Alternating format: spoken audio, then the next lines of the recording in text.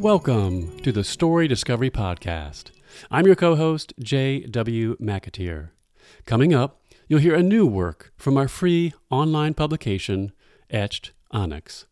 Please join me and co-host Melissa Collings after the reading, when we talk with the author about their work and all things writing and otherwise. The Story Discovery Podcast is sponsored by Scrivener. I've been using Scrivener since 2014, and I never looked back. It's an amazing tool for writers in that it lets you build research in the same document that you're doing your work. You can put in images and PDFs. You can organize your work using the corkboard view. You can set goals. You can export it to multiple formats, including ebook and manuscript. There's really nothing Scrivener can't do in the writing universe, and I highly recommend it, which is why I'm so pleased that they're a sponsor. If you'd like to check them out, you can follow the link from our website or just type Scrivener into your search engine. Our listeners get a 20% discount by using the coupon code STORYDiscovery at checkout. If you're a writer and you haven't tried Scrivener, I highly recommend it. Give Scrivener a try. You won't regret it. This podcast and all related materials are a production of Onyx Publications. All works, stories, and poems are copyright 2022. All rights reserved.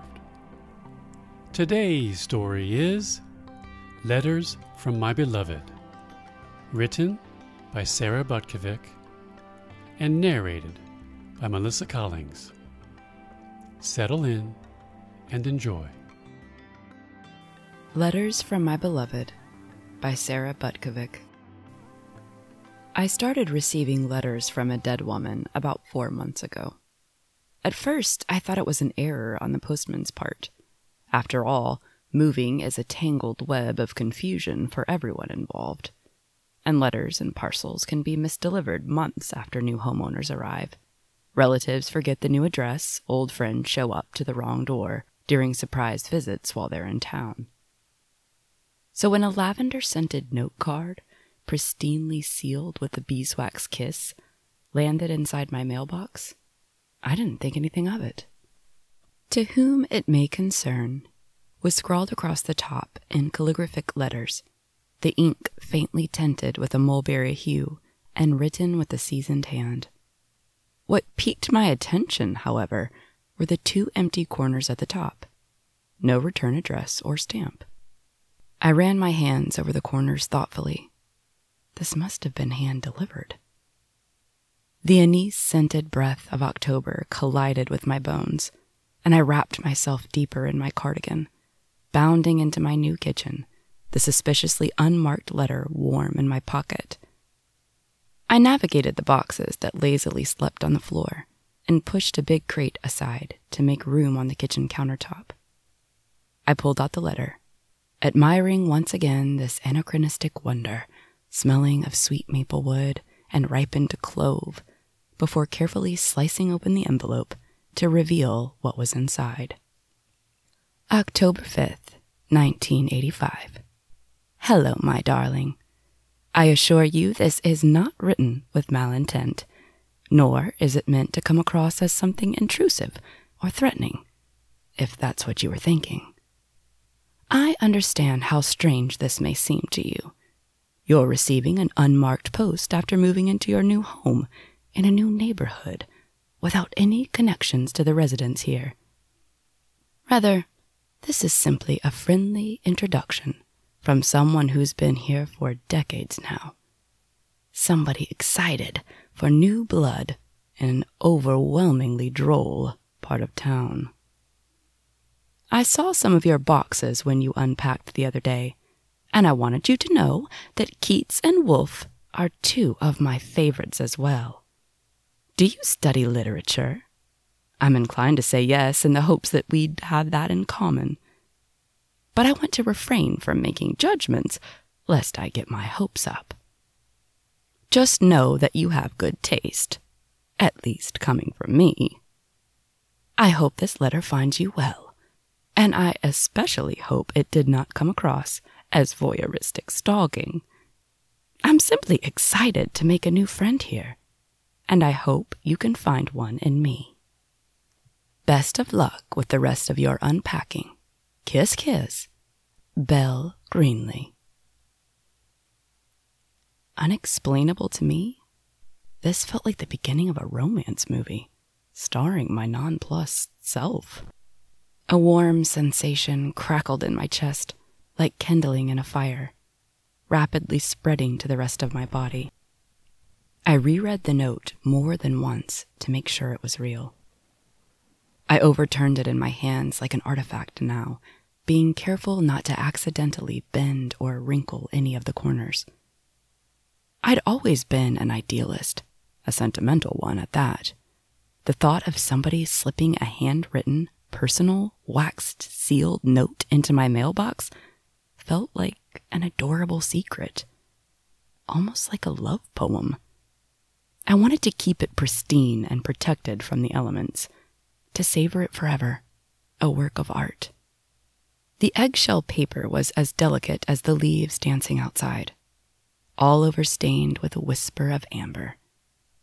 Amidst the musk of autumn, lavender notes wafted up from the letter itself, something I would later recognize as Belle's signature scent. But amid my fascination, a question pounded in my brain with the rhythm of my heart. A resounding thud that grew quicker and harder the longer I ogled this mysterious note. I couldn't help but wonder, who the hell wrote this? And why? My immediate thought was that it must have come from a neighbor who spotted me unpacking through a window the other day. Someone enthralled by the prospect of a new plaything. If this Belle was a literature student or teacher herself, she may be viewing me as a book to be read, a sentient novel with chapters dedicated to each phase of my life, allusions and symbols ensconced deep in my psyche. As someone with long yet unfulfilled academic dreams, I always mused over the idea of turning a stranger's life into a story, spotting someone interesting at a cafe, a library, and just filling in the gaps using my own imagination. I was enamored by the possibility of Belle viewing me as a story. Or perhaps I'd find her a grouch, a curmudgeon-y crone who never put out holiday decor and let their dogs defecate on other people's lawns. Someone who forwarded ominous chainmail and pretended not to notice when others said hi. Either way, I felt conflicted. A part of me was reassured by this inexplicable delivery. Belle's letter, despite not knowing its origin, made the echoes of this empty house disappear, if only for a moment. After all, I'd just moved across the Midwest myself, leaving my limited family and friends in the dust. Even though most people are married and expecting children by the time they're 34, I could see Belle almost being a secret roommate, almost like the college experience I never had. But another part of me felt uneasy, almost like I was being stalked. My eyes fluttered across the room, trying to spot faraway eyes hidden behind layers of glass or disappearing behind curtains. I spun from corner to corner in a frenzy, drawing the shades as I went, encasing my world in blue chevron fabric and blocking out wandering glares. Once safely cocooned, I returned to the letter. A conglomeration of fear, intrigue, and admiration bubbled up.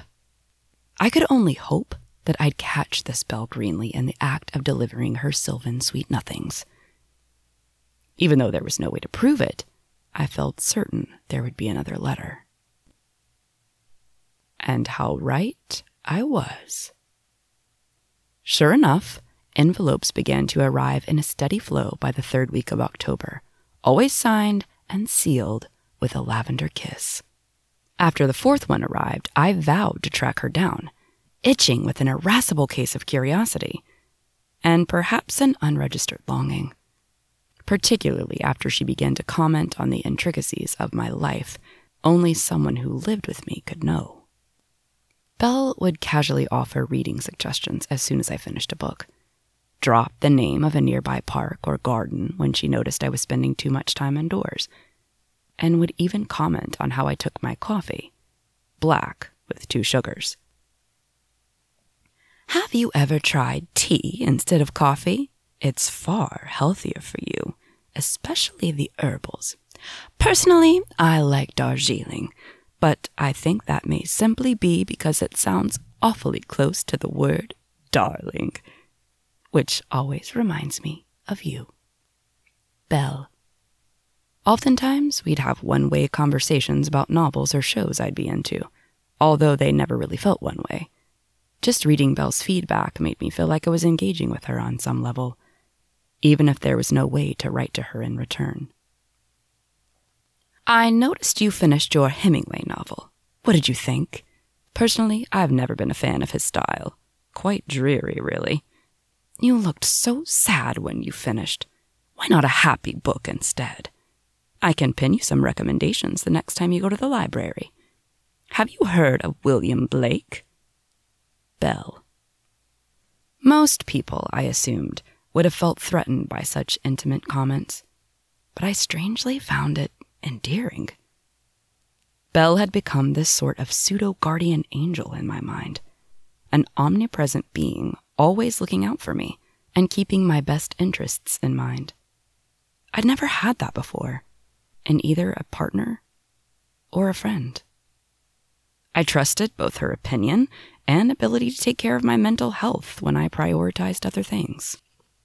So one morning I decided to bake some sugar cookies and ring doorbells to gather intel on the elusive Belle Greenley. Unearthing the year-old flour and the only baking pan I had, I whipped together an unevenly measured batch of goods and prayed they were edible enough to pass as human food. After plating my goodies in a wicker basket to hide their misshapenness, I stepped out into the golden light. My first stop was the house next door. Belle Greenley, huh? An old man looking like an off-duty Santa scratched his elongated beard. Nope, I don't know who that is. Never heard that name before. Truth be told, I don't keep up much with who's living where. I keep to myself mostly.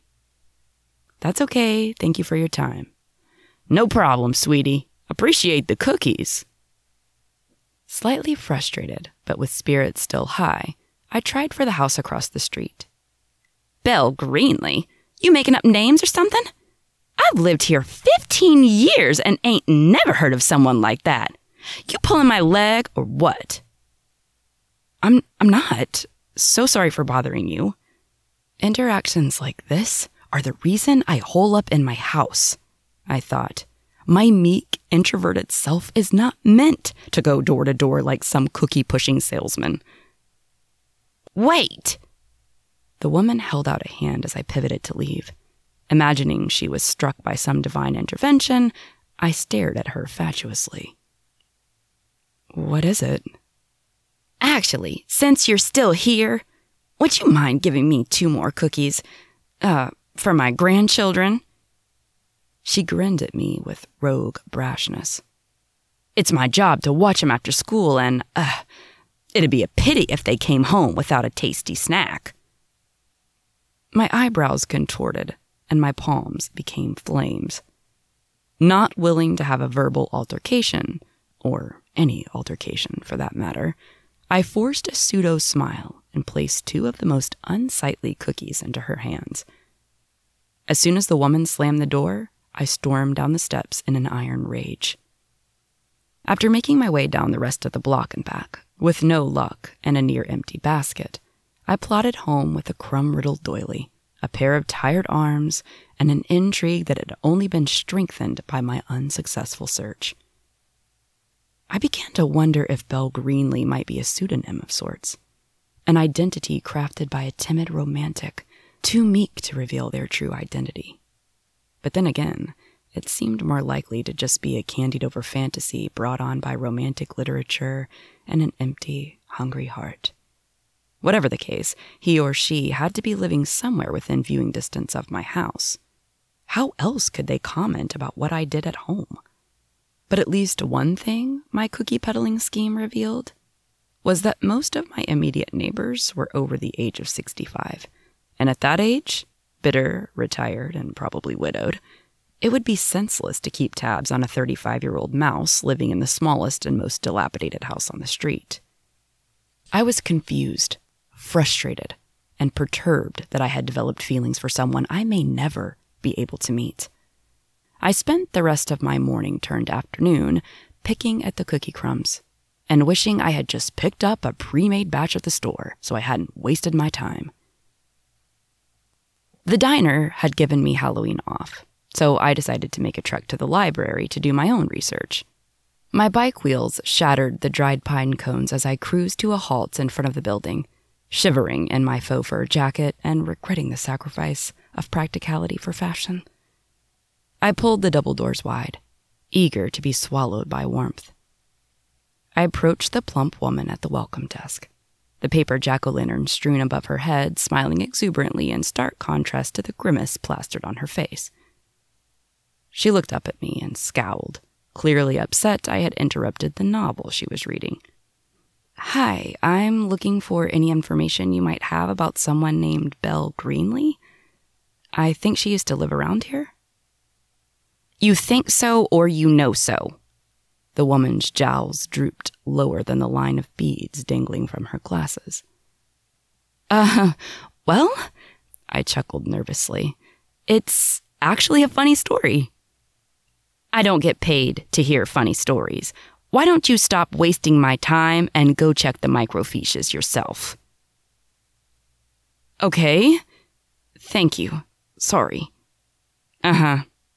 Choking down another awkward social interaction on my already endless list, I hobbled to the computer lab and sat behind a pillar so the woman wouldn't see me. After waiting for what felt like an eon for the PC to boot up, I sifted through past editions of the local paper until the moisture left my eyes, scanning each clipping meticulously. I couldn't afford to get lazy lest I accidentally skip over a teensy headline buried at the back of the paper that had all the answers.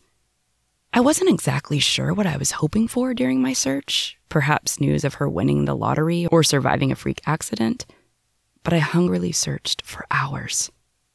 And then I found it. The name Belle Greenlee. A small article on the page of the March 1949 local newspaper. Her obituary. Librarian and Oxford hopeful tragically passes at age 23. Thursday, March 31, 1949. Belle Greenlee, a longtime Salem resident and Durham Hills librarian, died in her sleep last night from a heart condition she had been battling since birth. Her parents, Eleanor and Jeremy Greenlee, say their daughter had been diagnosed with arrhythmia when she was an infant, but never expected the disease to take her life so soon. Greenlee, a well-known figure in her community with a passion for literature, had plans to attend Oxford University in Cambridge next year, making her one of the first American women to attend the Ivy League school. Those who knew her said her mind was as brilliant as they come, and foresaw a long and prosperous future for the erudite scholar. "She was going to change the world," Ronald Corbin, Greenlee's high school English teacher, said. "Belle was one of my brightest students. Better than all the boys. Sometimes even better than me." Greenlee, in addition to her academic endeavors, ran multiple after-school reading programs at Durham Hills. The library says they will continue to uphold these programs in the wake of her death and plans to name a reading nook in her honor. For a while I stared, rendered immobile. An ashen marble statue to be chiseled out of my chair and erected in front of the library. "Frozen in time," the plaque on the front would read. "Girl hardens into rock after reading devastating article." The picture above the blurb about Belle's tragic death was all wrong. The pasty blank background behind her was reminiscent of a cheap school photo shoot set, like a horror plot come to life. In the picture, Belle's face bloomed with dainty feminine features that were complemented by lush lips formed into a pout. Her hair was cropped short, gently curling around her ears like waves. She had been so pretty. When I was finally able to move, I scoured the rest of the library, searching for this alleged reading nook. I came up with with nothing. Either my stasis had hindered my sleuthing skills, or Durham had failed to keep their word. No matter the case, I left the library feeling like a hollowed-out pumpkin. My innards painstakingly scraped away, and the rest of me left to set on cold concrete through the night. I spent my Halloween in solitude, as usual, too upset to open the door for the trick-or-treaters dressed as Marty McFly. Call me selfish, but I was frankly too distraught to stare into the bright young faces of children whose only concern was filling their candy sacks up to the brim. Faking a waxen smile was too laborious an effort. While I slumped in my armchair, reflecting, I realized I had come to know quite a bit about my spectral companion since the first letter arrived in October. Although this wasn't the first time I'd pondered about my one-way pen pal on the nights when sleep escaped me, it was the first time I was able to understand her through the context of her life. I wondered how Belle took her coffee, or if she preferred tea. I assumed the former, since she always seemed to comment on my brew of choice. Did she like Charlie's Angels? She seemed like the type of girl who might be into a show like that, if she were still alive. I saw Belle as someone who would have probably been an advocate for second-wave feminism, if she made it to the 60s, and Charlie's Angels was a show about strong women kicking ass. The idea of watching a program together brought a tear to my eye. The truth, as much as I didn't want to admit it, was that Belle was my solace when the loneliness slithered into the house, slipping through the cracks in the windows and underneath doors like an acrid black talon, which was why her death was the rock smashing the glass of my reverie. My heart, speared with reality's blade, was quickly bleeding out. But the next day, I received a letter. November 1st, 1985. My dearest, I see you found out about me yesterday. Quite fitting that it happened on Halloween, is it not? Anyway, I hope you're not put off by this revelation. I never meant to lead you on or make you wonder. I was just afraid that revealing my true form would scare you off. Not everyone reacts well to finding out that their pen pal is a ghost, you know. Anyways, I'm delighted that you're still sticking around to talk to me, though this means we can never formally meet. But just know that I am with you always, even if you cannot see me. There have been countless moments when I wished I could have been there in the flesh with you. I can imagine going to cafes together and making our own book club, even if it's just the two of us. Still, though, I can continue to offer more recommendations. I'm so pleased you've taken so well to my taste in books. You know what's funny? We've been talking for over a month now, and I've yet to learn your name. In the meantime, I've come up with a few makeshift names for you. My two frontrunners are Cecilia and Marilyn. Celia was the love interest of Johnson's Volpone, which I'm sure you'll get a kick out of if you get the reference. As for Marilyn, well, I can't help but think of Miss Monroe herself. You're so darling that only a name synonymous with beauty would be fit for you in my eyes. With love, as always, Belle Greenley. Ever since I learned of her true form, Belle started making more of a presence around the house. It began with small things, like messing with the radio to play a song that made her think of me. She introduced me to The Clash on a rainy morning in November, the blare of guitar riffs and synth beats mingling with the pitter-patter of raindrops exploding against the glass of my window and knocking me out of bed. I stood there, still half asleep in my pajamas, just listening, my body tingling with the instinctive desire to let Joe Strummer's voice twirl me across the floor like a puppet on strings. Shortly after, The Clash became my favorite band, and Belle went out of her way to find stations that were playing their music for me in the morning. To this day, I get rapt euphoria every time I hear their London Calling album. When my alarm clock broke in the beginning of December, Belle would knock something over on my dresser to wake me up and make sure I wasn't going to be late to work. Every night would be a guessing game, predicting what object would fall victim to Belle's shenanigan the following morning. For whatever reason, the porcelain angel figurine became her personal favorite to taunt. Even after I raked enough money from my deadbeat job to replace my alarm clock, Belle would continue to push over the angel just to be meddlesome. I'd wake up to her tiny face lying against the tabletop pine, painted eyes ogling the lines in the wood, stretched and spiraled like mahogany plane trails. I had loads of fun communicating with Belle through objects, yet I quickly found myself with an insatiable craving to probe deeper, to connect with her on a more personal level. I wanted to make her more than just an acquaintance, which was why I decided to invest in a Ouija board. I heard about a tarot shop in Uptown from the macabre old woman living next door and went to check it out on one of my days off. The place was a dilapidated brick shack wedged in between a defunct dental office and a retirement home. The purple incandescence of the neon sign that read "Bridge Witches" cast an eerie hue on my milky skin as I hobbled inside. I felt horrifically out of place amongst the candied clumps of amethyst on the shelves and the voodoo dolls crucified on the walls. I hope no one tries to sucker me into a $100 bullshit palm reading, I thought, because I don't have the gall to refuse. Very quickly, I settled on a blanched white board with a Gothic-style alphabet, eager to buy the first thing that caught my eye to get out of the store right away. The board came with a matching planchette. The tiny circle of glass inside tinted a soft fuchsia, giving it an almost make-believe quality. I sheepishly brought the box to the checkout counter and evaded the judgmental gaze of the cashier. She was heavily drenched in neo-punk clothing, the two studs in her eyebrow jutting out from her skin like twist-and-pull medicine caps. "Just this for you today, ma'am?" the woman asked coldly. "Yes," I said. "Just that." "All right, it'll be $14.99. My wallet cried miserably as I forked over the cash.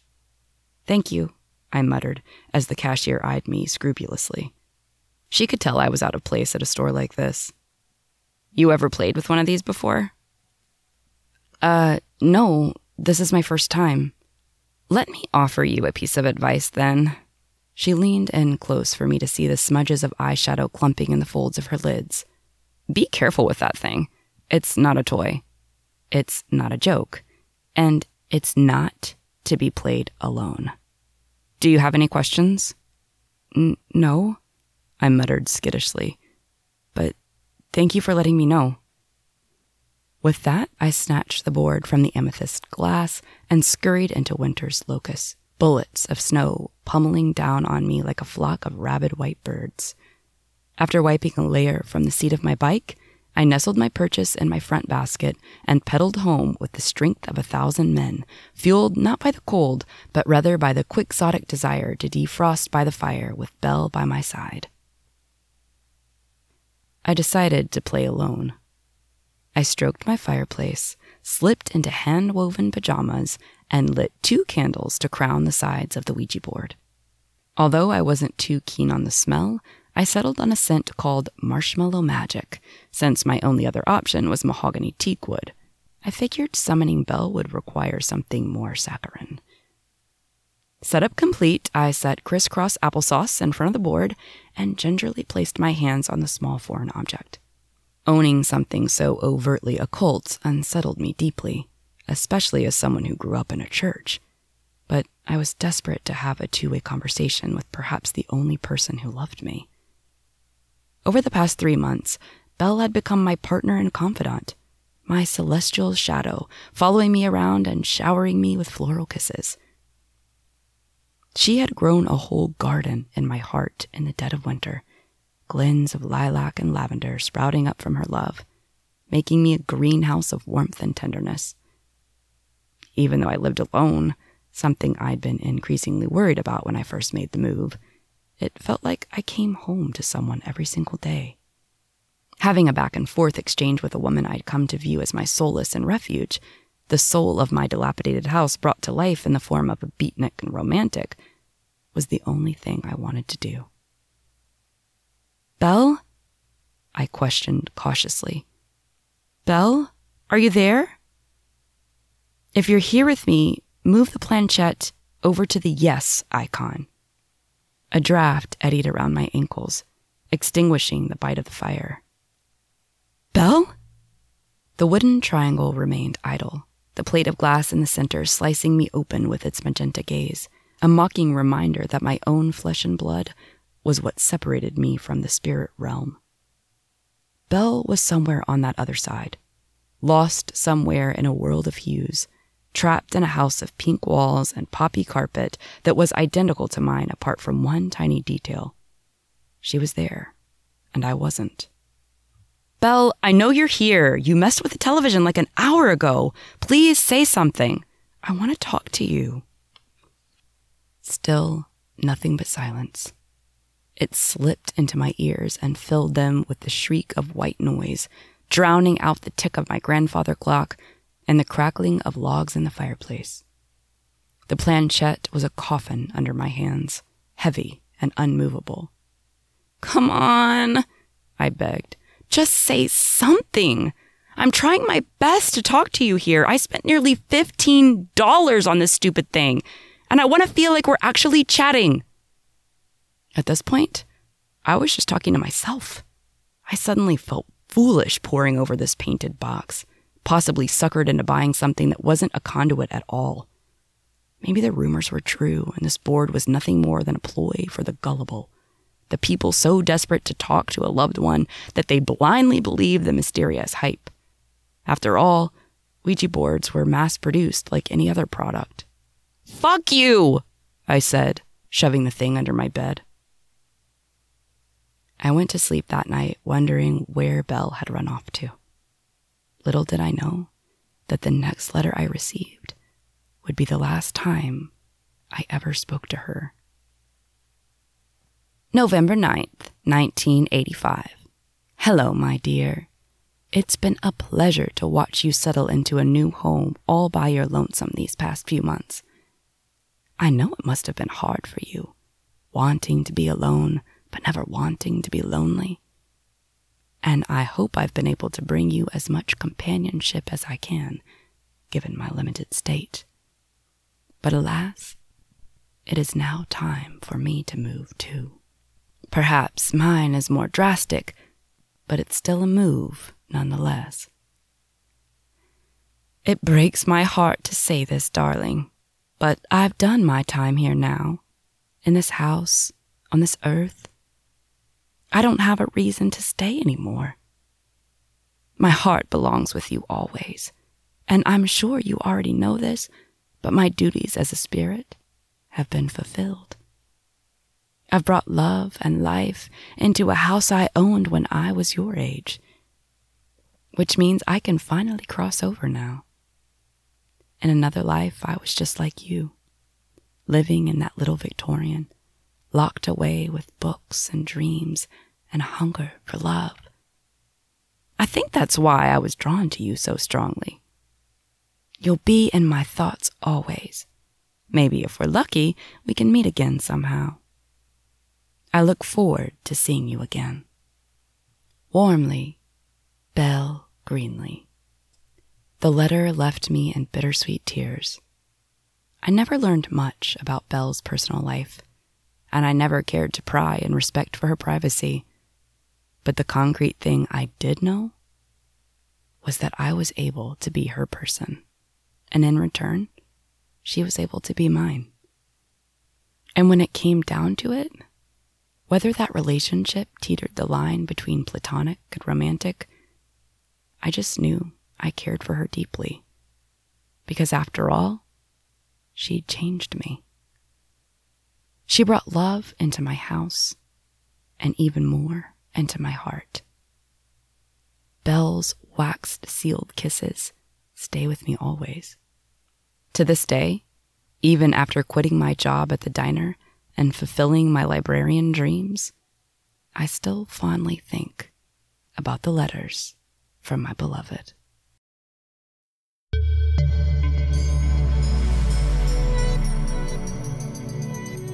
You've just listened to Letters from My Beloved, written by Sarah Butkovic, and we have Sarah on the show today to talk about this interesting story. and a little bit about writing in general, perhaps a little bit about becoming a writer at university. So with that, I want to welcome Sarah to the show. Welcome, Sarah. Hi, thank you. It's good to be here. So happy to have you on. I am here, of course, with my co-host, Melissa Collings. Hello, hello. And we are ready to talk about this story. So Sarah, tell us a little about yourself first. Sure. So my name is Sarah Butkovic. I am currently studying English at Loyola University, so I'm going for my master's. And hopefully, if all goes well, I will be applying to PhD programs in the fall. Ooh. And then next time you hear from me, maybe I'll be your professor. Who knows? Oh, nice. So that is your plan. That is the grand master plan, yes. That's great. So PhD, is that also going to be in writing or Yes. English? Yes. Yeah. So English isn't necessarily writing, though, is it? Not always, not always. So I know a lot of people who teach in college specifically, they either have an MFA, which is a master's in creative writing, so they can teach the more creative elements. And then people who have an MA, I believe they can specialize in whatever type of era or literary movement they think is most interesting, like modernism, romanticism, etc. Yeah, interesting. So what's your take on this? Have you thought about that yet? I have, and I'm torn between two that are very drastically different. So I'm Excellent. All right, let's hear it. Yeah, so I really enjoy modernism and postmodernism, and I also enjoy 17th century poetry. So Oh my goodness, Yeah. that is different. people Wow. like John Donne, if you've ever heard of him, from The Flea, or Ben Jonson, people like that. Wow. Very cool. Varied interests. I then. know. So all over the spectrum, but I like that. A good depth of character. Yes. Absolutely, absolutely. So with your English program, does it involve quite a bit of writing, I'm taking it, or is it a lot of reading? It's a lot of both. Okay, yeah. Okay. A hefty amount of both, actually. I've never written a paper beyond 20 pages in undergrad, and once I started the master's program last August, I realized that was the standard, and it was quite a rude awakening for me, but I think Wow. I've got it under control now. Yeah, that's great. So what are these papers about usually, or tell us some more about that. So, yeah, it all depends on what type of class you're taking. So usually they'll ask you to write 20 pages about literary criticism in relation to whatever we're reading in the class. So you have to do a lot Oh of my extra goodness. digging and research. Wow, that kind of Wow. sounds horrible. I mean, great. No, it definitely is horrible in some moments, but honestly, once you finish and you press that submit button, just automatic euphoria. Oh, Yeah. yeah, I bet. The accomplishments. So that's Mhm. big. Do you feel like that enhances your ability as a writer, doing those things? It's a little different than creative writing, but Yeah, for sure, for sure. I think one of my biggest issues in creative writing, which you've known since you've helped me edit the story, is that I'm not friends with brevity. I tend to be very Yeah. wordy and verbose, and I think especially in academic writing, that's a big no-no. So yes. that has helped me be more concise in my creative writing for sure. Well, that's Interesting. great. That's Yeah. not what I would think in academic writing, because it seems like a lot of stuff that I have read, and the same in the business world, is sometimes it can be a little bit jargony, and verbose is a good word to use, but you feel like Yeah, in no. academic writing, they don't want that. No, they do the same in academic writing. I have Okay, a good to friend know. who has her PhD and she's writing papers all the time. And she was just telling me today that they had her cut like 3,000 words out of her paper and they want it to be concise. But I think it's great I agree. when you have to cut down because it really gets you to the meat of the story and you don't have the extras. But it's very hard to do. I'm like you. I put it all out there and I write long too. And that's taken some time for me to actually realize how to do that. And it's huge to be able to do that. But if you look at the greats, they are able to do that really well. Get a message across quickly with few words, but Mhm. it's very powerful. You don't Yeah. get bogged down in that. So very Sure, cool. sure. For sure. Well, let's talk about this story a little bit. So Yeah. one of the things I really liked about it is, well, first of all, it's a little different. You know, Definitely. you start off thinking it might be one thing and then it turns into another. But I found that it's really a study about the relation, like what makes a relationship. And so that really drew me into it. But is there any particular motivation you had for writing the story or inspiration? Yeah, actually. So not to paint myself as some sort of, I don't even know what the word is. I don't want to say lunatic, but I had, Oh, boy. I, that's This one should be juicy. good. Yeah. I live directly behind a cemetery. So Lovely. my parents and I, even my friends, people who have come here or stayed here for prolonged periods of time, they've all had questionably occult encounters. So Really? I am very Wow. familiar with ghosts and everything phantasmagorical. So I wanted to write a Wow. ghost story that wasn't scary because I feel like so often it's framed as this horror story, but I wanted Right. to have a more lighthearted approach. Right. I like that. Wow. All right. So give us an example of something that has happened at your place. Oh, that's a Okay. good question. Okay. Two automatically come to mind. One, I was sitting in the basement with my father, and we have these big speakers, and you have to screw the covers on. And at the exact same time, both of them fell to the floor, and we just looked at each other, and we were frightened, and Okay. we had to go upstairs. Wow. Normally, you can pass it off as, strange coincidence. And this story, I feel like you're not obligated to believe me, because if I told myself this, I wouldn't believe me. Oh no, we're open here. We have that's good. But we have a wall phone in our house, and we never use it. I've lived in this house for 17 years, so almost my entire life, Wow. and I've not heard it go off once ever. And my friend and I were in the basement where the wall phone is, and we have a landline. But the landline rings, the wall phone doesn't. But this particular instance, we heard the wall phone ring. So Huh. we were curious and went to pick it up, Oh. and there was nobody there. Yeah. Oh, Very creepy. strange. And we asked my dad, and he was like, "Yeah, I don't know what that was about." Yeah. Wow. It's that Ah. cemetery back there. I know it has to be. Well, that is very interesting. So that environment inspired you to write this story. Yes. I like that. So there are themes, like JW was saying, relationships. To me, I really feel like making connections. When you're making connections, also finding your way. The story is about finding your way in a place where you set out to do something. The general you, a person sets out to do something that maybe is a little difficult, but they want to do it. They want to pursue something. They know it's going to be hard. And so this relationship with this ghost eases this person into their new life. And I really like that. Thank you. Yeah, I think so often when we hear coming of age stories, we think about teenagers, but no one ever really talks about people in their 20s. And as someone who just entered their 20s, I feel like there's a whole new meaning to what coming of age is. So Yes. I wanted to write a more adult's take on coming of age, and I figured the ghost Belle would help the main character find herself in a time where she's lonely and living in a house where she knows no one in the neighborhood. So Yes. Yeah. I That's like cool. that a lot. I agree. And a lot of your language is very poetic. And I know you like to write poetry. So to me, I look at this piece as kind of like poetic prose. I think I'm Mhm. probably saying that the wrong way, but I should be careful what I say when I don't know exactly what that means. no, I think But- you're right. I think you're right. But yes, it's using poetry in a short story. And so that both of them go hand in hand. So it's a little bit different than what we typically have. Yeah. And so it's very fun. Tell Yeah. us a little bit about how that flowery language, how you like to use that.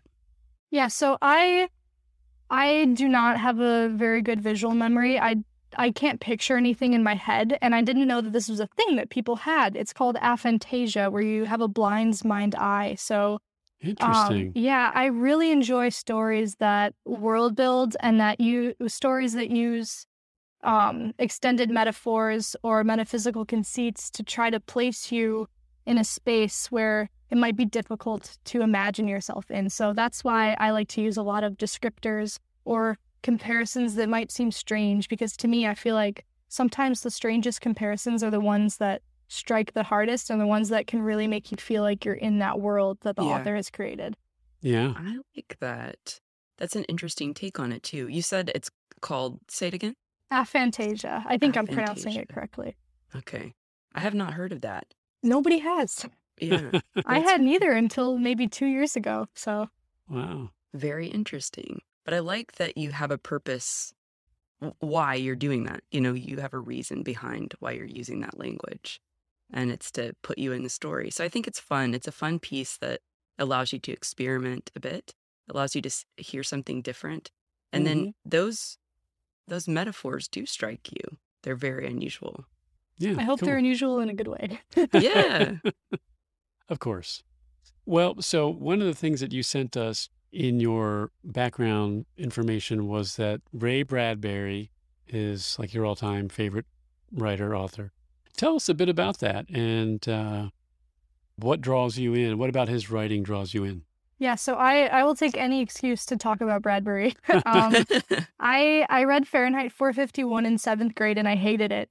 And then I just didn't think that I liked him, but I read a book of his called Something Wicked This Way Comes a couple of years ago, and it's so different to Fahrenheit 451. He writes, I feel like some people don't even know that he writes a lot of Gothic fiction and a lot of sci-fi, and they'd only really know him for the dystopian novel of Fahrenheit, but he's so much more than that. And I really liked him because A, Gothic fiction is my favorite genre to both read and write in, so it's right up my alley. And B, I feel like he's a kid at heart, and you can really tell in his stories. It's perfect escapism to me. I'll never feel bad once I'm done reading a Bradbury novel. It'll always make me either feel happy or inspired, which I really enjoy. That's great. That's cool. And That he is loves cool. Halloween, and I love Halloween. So it's It goes hand in hand with Gothic fiction. Yes. So for our listeners who might not know exactly what Gothic fiction is, can you tell us a little bit more about that and what the elements are that are involved? Sure. So Gothic fiction actually started with a story called The Castle of Otranto, which is written by Horace Walpole in the 1800s. And since then, a lot of Gothic fiction has followed, like if you've ever heard of Northanger Abbey by Jane Austen. Yes, I have that on Or the shelf. The Mysteries of Udolpho. So those are kind of like the pioneering stories of Gothic fiction. I did And not know essentially, that. That's awesome. yeah. Essentially, usually they follow a series of certain points, like you strike one after the other, like on a list. So usually Gothic fiction will have an element of macabre, sometimes like an inversion of religion, the occult, obviously. A lot of the times it's set in a castle. There's always an aura of mystery and intrigue. So those are the defining features of Gothic fiction. Interesting. And so you say you like to write in that also then? I do, yes. Well, this piece does not fall into that category though. I know. Originally, I know. Originally, I was planning for it to be more Gothic, but as I was writing, I realized that I didn't want it to be a scary story. So it did take an unexpected turn. Yeah, interesting. So you have some other short stories already written? I that do. You are also working on submitting, and excellent. Yes, they're called 10 Twisted Tales. 10 Twisted Tales? A bit of alliteration, yes. Ah, I that's like great. that. Neat. And you've also written 2 novels that you said are just hanging out on your desktop? This is true. Okay. One of one of them is a novella. It's something that I first wrote when I was maybe 12 with my best friend at the time. Her name was Annie. Wow. Her name was Annie, and I admired her, and I looked up to her in every single way. And she was a writer, and I was like, oh, I want to do that. If she's doing it, I want to do it.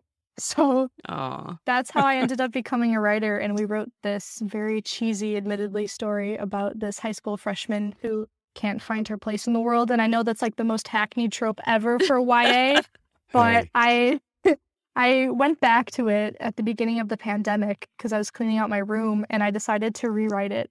So Oh, that's neat. yeah, that's one of the stories. And the other one is a murder mystery called Cappuccinos and Crimes. Oh. Oh, you like alliteration Yes, in I your do. titles. Could you tell? Well, speaking of it being horrible when you first start, that's just kind of the process. I recently was listening to a podcast. I can't remember what it was now, but they compared it to like drawing or painting or some other art. In other words, that when you start, you have to assume that you're not going to be good, right? It comes out Right. that way. Like you can't start being excellent. Well, not And, everyone, Well, of course, yeah, and that's the thing. I think they were mentioning how, like when there's like a wow author, like a debut author that's amazing, and they get all this attention, but that's very unusual, right? The most of us, we have to work hard at it, and it takes a if you long look time. at most debut novels, though, it's their debut. It's the one that comes out, but it's not the first novel that they've written. That's true too. Yeah, good It's point. like their Right. third or fourth novel, Yeah, and that's a they've good point too. had practice. So, So anyway, I was just saying, don't beat yourself up over that. what were we talking about? The first novel that you wrote, which Oh, is right. 12, Yes. right? Yeah. It's like we went off on a side road here. Oh, no, you did. I was on target. He's just being Of honest. course, of course. Yeah, just messing around. Very interesting. Well, so yeah, because I read a lot of Ray Bradbury when I was in high school, but I read most of his science fiction stuff. I don't even remember many of those books. It was one of those like A City in a Dome or something like that. Is that one of his? Do you remember? No. I don't know about a dome. The only thing I can think of is he wrote a dystopian short about a world that was obliterated by global warming or whatever, but then all of the houses still functioned on their own. So they were going through all these daily tasks of like making the bed, making toast for the residents that just weren't there. Oh, I like Yeah. that. I didn't know Oh. he wrote a bunch of shorts. That's Mhm. Gives me fascinating. chills. I had to find those. I have, yes, the three that I know of, the Gothic fiction shorts are The October Country, and then his two sci-fi short collections are The Illustrated Man and The Martian Chronicles. The Martian Chronicles is a short? It's a collection of shorts, but they're all in the same universe, which is really interesting because you don't realize until you're about halfway through the novel, and then you end up coming across these crossovers from maybe chapter 1 or chapter 3 when you're all the way into chapter 10. So it Ah, slowly unfolds. right. That's cool. That is pretty cool. So do you read other science fiction or not really? So since Ray Bradbury inhabits that space. Yeah, I think he scratches the itch for me. So I'm That's it. I'm open to it, but I haven't sought any out recently. Yeah, I'm just curious. Yeah. It's interesting. I did read Dune, which was bigger than the Bible. Is that Ray Yeah. Bradbury? Okay. No, that's not. that's I can't remember the name. I think it's Frank something. I Yes, read it it because is. they remade the movie from the 80s. Right. Yes. And pretty Well, recently. there have been a lot of Yeah. remakes. There have been a lot of movies versions. What is his last name? I'm not sure. It's Someone's got to eluding me. Google it here. Yeah. Yeah, go ahead and Google it. I bet it's on my husband's shelf. I feel like he has talked about Dune, but I don't care Frank about. Herbert. Herbert. There you go. okay. Yeah. That was fast. Yeah, I read that so long ago. I don't even remember. It was definitely not my favorite. A lot of people loved it. It didn't do it for me. It did not do it for me either. No offense Yeah. to Frank Herbert. Yeah, though. right. We all have our different tastes. Yeah, it's not my style at all, so I'm not even in that game. Yeah. Well, Isaac Asimov in the Foundation series, that's probably sounds a lot like the Martian Chronicles, and there's a lot of overlap in these Oh, different really? worlds and these sort of narratives that are going on. So I also read those eons ago. So Well, Asimov, I know Asimov, and just a side bit here, my husband loves Isaac Asimov, and he wrote a fan fiction to end the story of the robot series, and it's actually pretty good. I've never heard of that. wait, you mean you say your husband wrote the fan fiction? Yeah, he did. Oh, that's cool. He didn't Yeah. like the way it ended, and Asimov died before he was able to finish. And then several people were like trying to write more, but they didn't write the ending. They wrote like prequels and stuff. Yeah, yeah. And Well- so he wrote an ending, and so it's actually pretty good. But anyway, side note, that was fun. Yeah, very cool. Well, I was going to ask about the next step in your journey. So you want to achieve your PhD, but you've got a lot of writing under your belt. So you want to teach potentially. And what about your writing? What do you want to do? What do you want to achieve in that space? Yeah, that's a good question. I wish I was able to plan it out, but anything in the arts is just so tenuous as it is. You can't concretely Yeah. make a plan. I would love to be a published author and be selling copies across the U.S. That's yeah. been the goal since I was 12, but Okay. unfortunately, it's not very feasible, at least at the moment, but I'm hoping one day I'll be able to. Now, why do you say it's not feasible at the moment? I guess I never really learned how to get started with that. I think if I'd gone into an MFA program instead of an MA program, they might have taught me a bit about the publication process, but it's just so overwhelming to try to figure out how to do that by yourself, how to get a literary agent, how to start marketing yourself. And I feel like I would rather focus all of my time and energy into that when I have the time and energy. Yeah. And as Yeah. a student and someone who's working full time right now, it's a bit difficult. So, That makes sense. Yeah. Sure. Definitely. but one It's- day for sure. Yeah. Well, great. You can always save that for down the line because it's a huge process. And I think that we've talked on the show before about how when you look at a book on a shelf, you pull it out and read it, the reader might very well not know what it took to get that book to the shelf. Mhm. And it's such a long process. And so, yeah, it's a big deal. So I Yeah. don't blame you for waiting until you're in a space where you want to do it right and find out all the information, because you can do it wrong again and again, as I did starting out. You learn from how you do it the wrong way. Right. Go because you think, oh, that'll be easy. I'll write a book. I'll get a publisher and that'll be great. No. Especially, and I've heard horror stories of people who are so eager to start their publishing career that they would just sign any contract that was given to Yeah. them. And then Yeah. all of Yeah. a sudden they weren't making any money from their novels. Right. And I do Right. not want that to happen to me. So I Yeah. would like to be smart about it. Yes, that's very good. You have to be educated. You have to know what the process is, Yeah. what you're getting into. But the good thing about kind of being a writer in today's society is that there are so many resources out there, podcasts, blogs of professional writers. So you can kind of be learning as you go. So And, many. it's so easy. Yeah. Even Definitely. TikTok. I've seen people blow up on TikTok talking about books that they've written. Really? Yeah. Yeah, TikTok. I refuse to do TikTok. So Do you that's- refuse? I refuse. I'm done with social media. Like, we're the ones that we use on each other, the ones that I'm sticking with those. It's just overwhelming. Social media is overwhelming. You I just have a fall into a TikTok. Not to void. Sarah. Not to Sarah. Not to Sarah. Just to us. No, for me too sometimes, I will admit. No, Yeah. you have so many out there. How it have to be a full-time job. It is, because people are the influences. It is their full-time job. Yeah, they're These Right. people who are influencers. posting 3 and 4 times a day, they are getting sponsorships. They are getting paid to Yeah. do that. I am not getting paid to do that. And it is I- Yeah. hard to do Yeah. it. I don't care how old you are. It takes time. Though I on TikTok, you got to be dedicated. Are you on TikTok? I am, but I don't make any content. I watch. Okay, you consume. Yes. All right, consumer. That's fair. It sucks you in too. Oh, I know. That's why I have to pace myself. I refuse to go on TikTok during the workday because I work from home, so it's so easy to just miss a deadline if I'm Oh, just yeah. on my phone. Sure. Yes. Right. With the algorithms, they're made to keep you hooked in. That's the scary part about it. Yes. So if you So- actually want to be productive, you better stay off of social media because it will suck you in. I have Totally. done that with Instagram and their reels. I'm like, 2 hours have gone by. No, I'm just kidding. Yeah. But seriously, some right. people do that. Yeah, sure. It can happen. Well, okay. So then you're writing. I'm curious to see in these classes that you're taking, have they talked about differences between sort of the outlining and discovery writing, or that's question number one. And then the follow-up question is, and are you like a discovery writer or an outliner, kind of a plotter?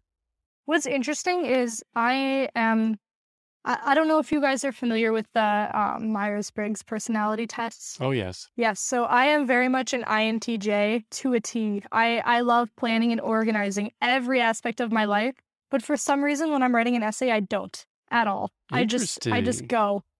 Yeah. Sometimes it can prove difficult, and sometimes I wish I had made an outline because I'll end up writing my thesis statement on one topic, and then 5 pages later, I'll go off on a tangent and realize Right. that I've just wasted all of that time. I'll have to recalibrate. But Yeah. surprisingly, I was not really taught how to write. And it's interesting because last semester, I took a class in preparation for teaching. It was called something composition and rhetoric, something along those lines. But it actually teaches you how to teach about writing.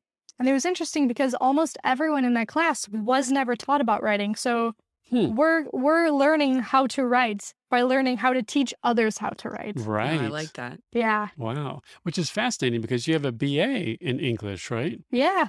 So, well, I guess but it's not a BA in writing. So I guess that is different. They just assume that you know everything right off the get-go, fresh out Yeah. of high school. Interesting. Huh. So basically what you're saying is you're a discovery writer. It just comes out and you're kind of discovering it as you go. Yes, even with creative writing, if inspiration strikes, it strikes. Sometimes I'll sit down and I'll just free write because I'm bored or I have time to kill. Yeah. And then I'll end up with a 10-page story. And I That's figure great. out what I'm doing as I'm going. So it's a surprise for me too. I know. Right. I'm a discovery writer too. And to me, it's like the best part hmm because you don't know what's going to happen. It's like Uh, writing a movie. Yes, totally. I've told people those exact words.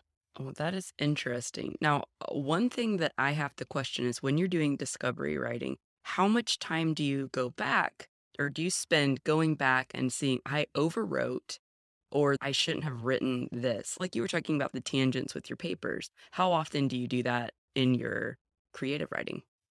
I think it's a lot less in my creative writing because there aren't any specific guidelines unless I'm writing from a prompt.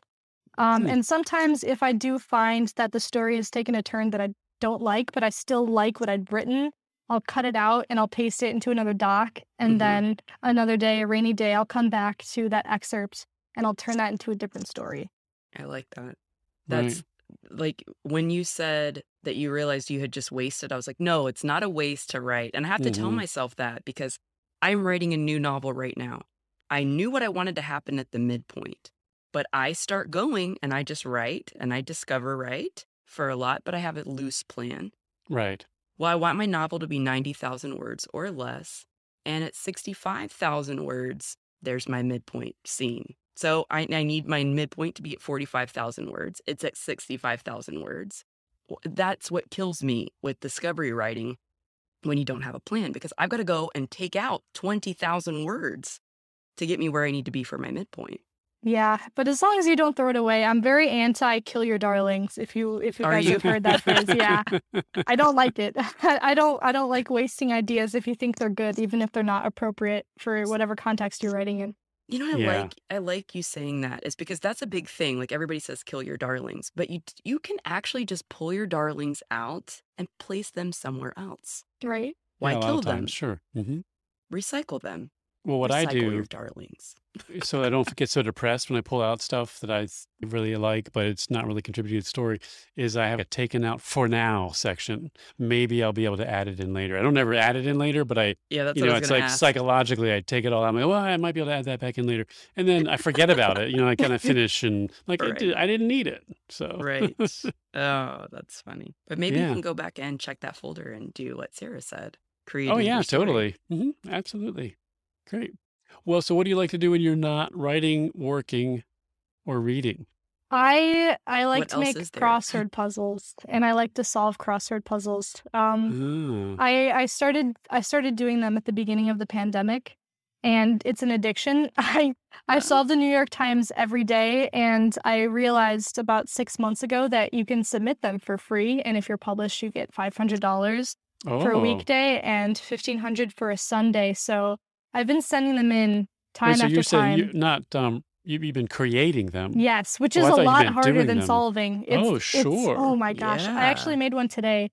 I received a rejection letter from the New York Times today, and I really, really was just hyped on my theme. I knew that it was original, and I knew that it was something that would be valuable to the New York Times, at least in my opinion. So Yeah. I spent the afternoon editing it and making it better, and I sent it in this morning. So fingers crossed. Although I actually heard a story on Good Morning America today about this English teacher who had been trying to get published in the Times for 14 years. Oh Oh my my goodness. So that makes me a little scared, but I Talk about have hope. dedication. I have hope. Yeah. Yeah, sure. Hey, That's yeah. what a cool hobby. So is there software that you use to do that? How do you Yes, do that? I don't think I use the most optimal software, to be honest. I use a website called Crossword Hobbyist. So how does that work? I'm very curious. Do you put the words in you want, or do you have to lay it all out, and do you have to puzzle it together yourself? Yeah, so I can walk you through just briefly She's how I would excited. do one. Sorry, Okay. listeners, I'm curious. Oh no. So first I'll come up with a theme.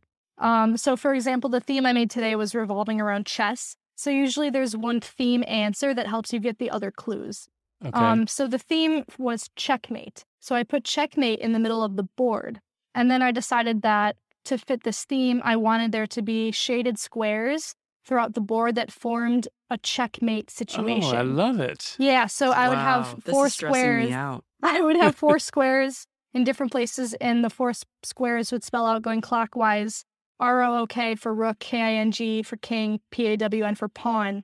And then I would build the grid around those so that when it's all finished, you have checkmate in the center for the reveal. And then once you finish the puzzle, you can see that the board has literally spelled out checkmate for you. Oh, Ah, cute. I like it. Wow, that's really cool. Fingers crossed they take it this time, because they had comments for me, but it was constructive criticism. Oh, that's good.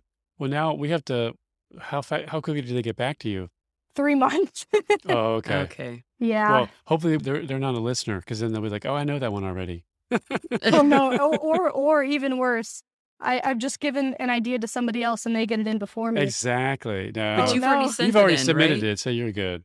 We'll hope so. I don't know how their reading process is. No, we're going to Yeah. go with you're in, Yeah, and we're going to sure. be positive that this is the one. I I'm hope sure they so. do it chronologically. There's no reason not to. You know what I mean? Yeah. It's, Yeah. I don't know if you guys have ever done puzzles or if you're familiar with Will Shortz. He's the puzzle editor for the New York Times.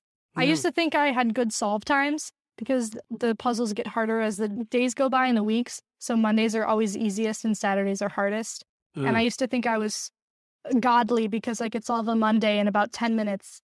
And I recently found out that the people who regularly contribute to the Times can solve in maybe 2 or 3 minutes tops.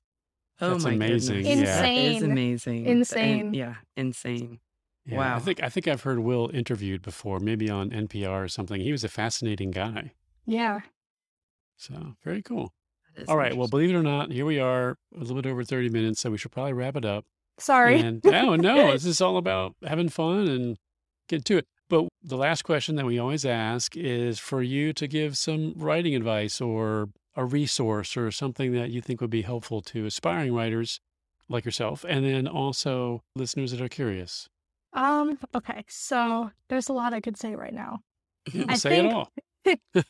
A resource, well, first of all, a resource that I found really helpful, at least to motivate me when I didn't feel like writing, because sometimes maybe, I don't know if you guys are ever like this, but you feel like you have a good idea, but you're afraid of messing it up, so you just kind of put it off. Oh, yeah. Because you're afraid of disappointing yourself and you're afraid of disappointing these characters that don't exist yet. Yeah. Interesting. Yeah. But there's a website called, I don't know if I'm pronouncing this correctly. It's either NaNoWriMo or NaNoWriMo, but it's National Novel Writing Month. And Oh, yeah. every November, they challenge you to upload your word count every day and try to write 50,000 words from November 1st to November 30th. And trust me, it's a challenge, but I've done it 3 times Wow. and it's Do you- always so rewarding. Do you make it to the 50,000 every time? I've only made it to the 50,000 once, Okay. Yeah. but It's that was still in high you- school, so I had more free time. But I still try nonetheless. Right. It's Yeah. NaNoWriMo. It is, okay. Yeah. Yeah. So Yeah. I that's really great. like that website. Yeah. Great. Okay. And that's the resource. Anything else? In terms of advice, I think even if it's the smallest seed of an idea, just flesh it out and see where it takes you. And I feel like so many times people are, at least, I don't know, in the academic setting, from what I've heard and from what I've witnessed, people seem to be anti-genre fiction. And I Mm. feel like there's a lot of stigma surrounding different types of stories like YA novels. I heard from a professor who used to work as an editor that she was told if she starts reading a manuscript and it has a teenage female protagonist to just scrap it immediately. Because Wow. because it's so hackneyed that you've seen it so many times Okay. that they don't even want to publish it. And Yeah. hearing stuff like that is really discouraging for people who like writing like that. So I Sure. think just do what makes you happy and you'll find the right people to publish you. I agree. That's Yeah. very wise. Yeah. It Yeah, is. that's And you great. find the right audience. I think Right. there's somebody out there.